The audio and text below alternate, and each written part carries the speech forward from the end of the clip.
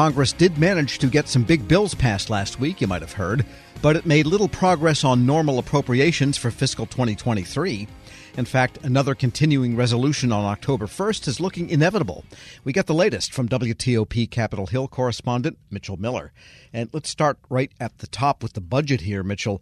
Ranking members of important committees are saying, no, we're not going to get it done. Right. Despite all the activity that's been going on Capitol Hill over the last several days and last week with the House rushing to get out, really, it was pretty amazing to hear when we were in a reporter session with House Majority Leader Steny Hoyer, and he was asked directly, are we looking at a possible CR? He said, just frankly, it's inevitable. Without any doubt. And he just said, we have 6 appropriations bills that are teed up here in the House, but that was why they didn't vote on them last week, because he said if we vote on them, they're not going to go anywhere. And of course, he pointed the finger, which he can, at the Senate, which just continually, year after year, as you know, does not come through and everything gets pushed back. So he has no doubt that the CR is coming down the line. Even though a lot of these bills, they did a lot of work on them in the House over the last several weeks. They probably could have had votes on several of these bills, but Steny Hoyer said they're just not going to do it unless the one possibility would be with budget reconciliation. We can talk about that in a moment. If the House were to come back in August at some point during their break, essentially, he says it is possible that they could take a vote on some of these appropriations bills, but he doesn't really indicate there's a lot of optimism there. And if they therefore think that it is inevitable, then they probably won't do any further work on it until the CR takes place, and then they'll rush it into an omnibus? Yeah, that's what it looks like once again, because Steny Hoyer just saying, why basically put in all this work on the House side if it's just going to end up in the CR anyway? And so then we're going to get into that usual, even more intense situation with the midterms coming up, where we are going to get the CR and everything jammed into the omnibus and them just trying to stretch it out as long as they can. And so then how could reconciliation figure in at this point? Well, that could actually move along some of these appropriations bills, as I alluded to. Really, it was a bombshell that Senator Joe Manchin of West Virginia and Senate Majority Leader Chuck Schumer announced this deal late last week. It actually surprised many Democratic senators, and that was intentional, I believe. There's been a huge cat and mouse game going on with not only Democrats but Republicans. You may recall that Senate Minority Leader Mitch McConnell, the top Republican, had threatened to just say, no, we're not going to go along with the CHIPS bill. If you guys start moving ahead on budget reconciliation, everything kind of quieted down. Actually, Senator Manchin got COVID, and I think many Republicans thought that the Democrats just weren't going to get anything moved forward. Suddenly, they come out with this announcement for a very much pared down Build Back Better. They don't even call it Build Back Better anymore. In fact, to buffet itself against inflation charges from Republicans, they're calling it the Inflation Reduction Act of 2022. So what could happen is this week, if things all fell into place, and a lot of things have to fall into place for the Democrats, they could push through this budget reconciliation, obviously with no support from the Republicans who are strongly opposed to it.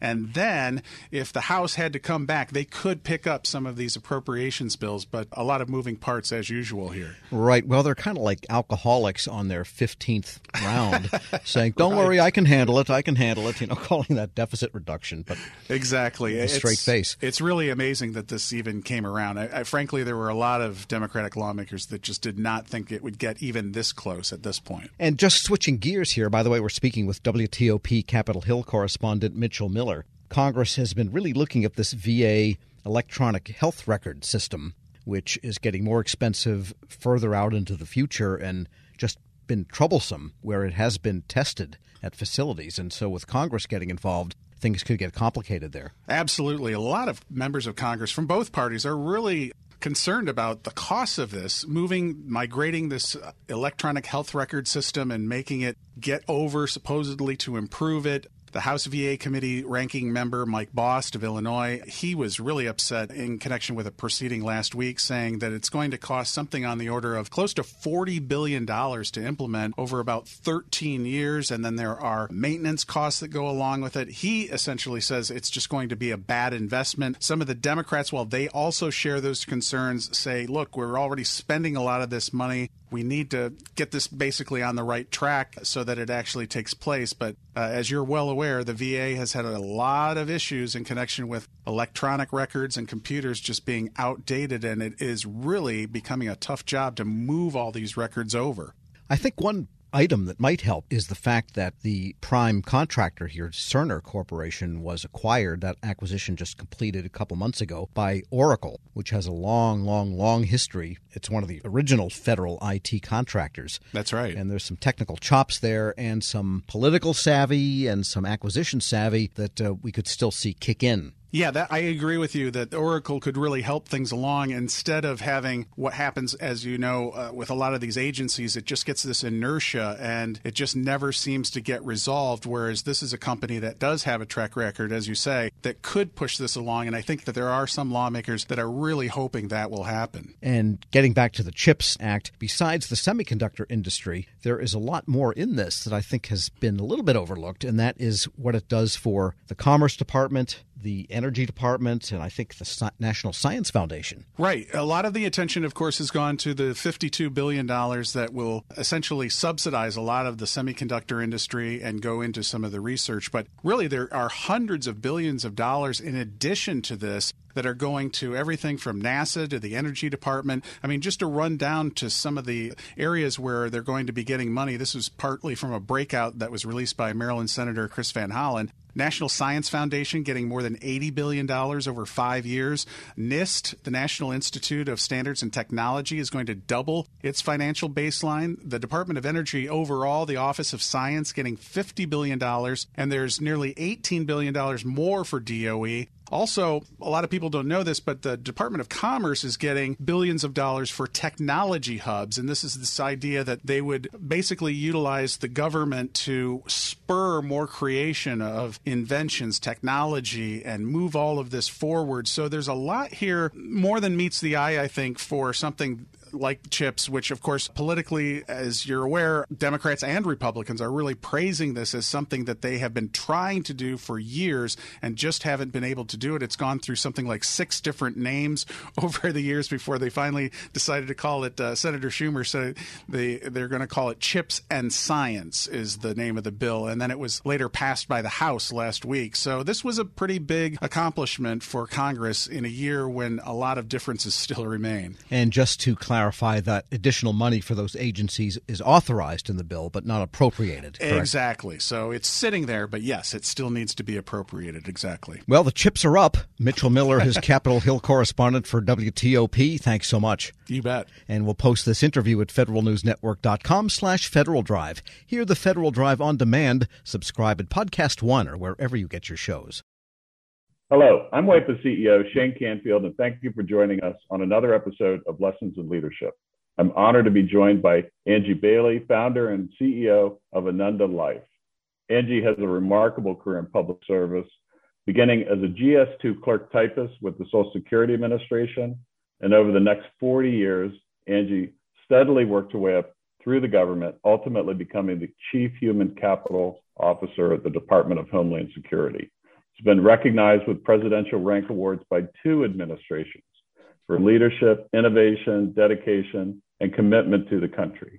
Angie, thank you for joining us. Thank you, Shane. What a pleasure to be here. Angie, you've made quite a name for yourself as a leader in the federal workforce. Who was the first person you remember looking up to as a leader, and what about them inspired you? I often think about this because, sometimes we think of the people that we look up to the most as being somebody that throughout our career has, been at the highest levels and all. But I've got to go back to honestly, whenever I was 10 years old. And I remember I really wanted to play Little League baseball on a boys team. I was the only girl. And interestingly, it was the women who would keep saying to me that, no, I couldn't play.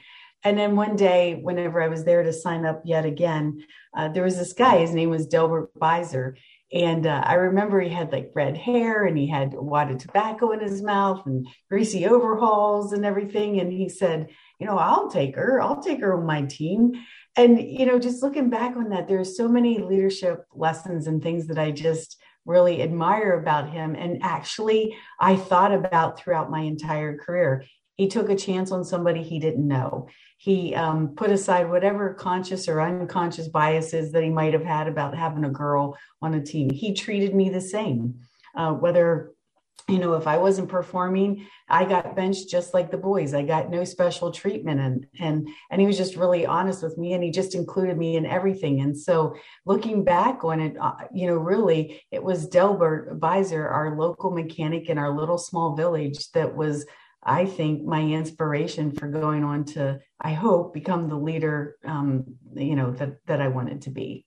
I'd say half of the guests on this podcast have had similar stories where they reach back to either childhood or young adulthood. And I think as leaders, it's really incumbent upon us to keep that in mind, that what we say and do, especially in the younger ages, really can have a lifelong impact. How would you describe your leadership style, and how's that developed over time? I would say that the one word that describes my leadership style is that I care. I guess that's more than one word, but I care. I've always cared about the mission. I've always cared about the people. I've always cared, about making sure that they had what they needed, or that they were developing the way, that they aspired to develop. And I tried to take this approach of not treating people the way I wanted to be treated, but instead treat people the way they want to be treated. And I think that really kind of developed over my career. I started out just like most leaders do, where it's very results driven. It's all about the bottom line. You need to make sure that you get everything accomplished because, that's what everybody's looking for, the goals, the metrics, etc. But I think as you mature and you go along, you start to your point, you draw back on those early childhood days or early adult, whenever you're a young adult, and you say, I think that there's a little bit more to this than just the bottom line. And so over time, I really began to, I think, see a much bigger picture and the entire ecosystem, if you will, and how the people themselves fit into all of this. And that ultimately, at the end of the day, it was all about the people. And so, I think my maturity allowed me to then shift and focus more on the people than so much on results and bottom line. You've been recognized with 2 presidential rank awards, 2 different administrations. You founded your own company. Tell us a little bit more about your background from the beginning, and how did that lead you to where you are today? Well, it's kind of interesting, like you said, that I started out as a GS2 of Social Security Administration. I mean, what I really wanted to be was a criminal prosecuting attorney. That was absolutely my dream. I sometimes joke and say what I really wanted to be was a mafia don, but that wasn't going to work out. So, had to be a criminal prosecuting attorney. But, I had to get a job to pay for college. It wasn't in the cards that I was going to be able to go to college without a job. So I applied at the Social Security Administration, at the unemployment office, and lo and behold, I got a job at Social Security. I didn't even know it was federal, to be honest. From there, I went to the Department of Defense, and I found this career field called Labor and Employee Relations. And honestly, it was as close as I was going to get to being a criminal prosecuting attorney. I didn't go on to be a criminal prosecuting attorney, but I went on courtesy of Department of Defense to get both my bachelor's and my master's in leadership, because the whole study of leadership, I just find incredibly fascinating. From historical to current times, it's just something that's just really fascinated me. And so I would say I'm a lifelong learner of leadership. And then I would say some of the other things that got me maybe where I am today is I never really said no to anything. If people asked me to take on a new challenge, even if I wasn't sure I was going to be successful at it, I would say, you know what, I'm not sure this is going to work out, but more than happy to give it a try. And it always worked out. But I think giving things a try and just not saying no to opportunities is what really led from one position to the next. I feel like I was always rewarded for just stepping in or stepping up and taking on the challenges that sometimes no one else wanted to do. Angie, thanks so much for joining us today. Oh, thank you, Shane. It's such a pleasure. I really appreciate you giving me this opportunity. Thank you. This has been the Lessons in Leadership podcast. I'm CEO of WEPA, Shane Canfield. Looking forward to talking to you next time. This episode is brought to you by Zelle. Whenever you're sending money through an app or online, it's important to do it safely. Here are a few helpful tips. First, always make sure you know and trust the person you are sending money to. Second, confirm you have entered their contact details correctly. And finally, if you don't trust the person or your recipient is rushing you to send money right away, think twice before sending money through an app or online. Grab a 30-day free trial of Live by Live Plus, and you'll get unlimited skips, commercial-free music, and all of the podcasts and live streaming events you can handle. Visit livexlive.com/podcast1 to learn more and start your free trial.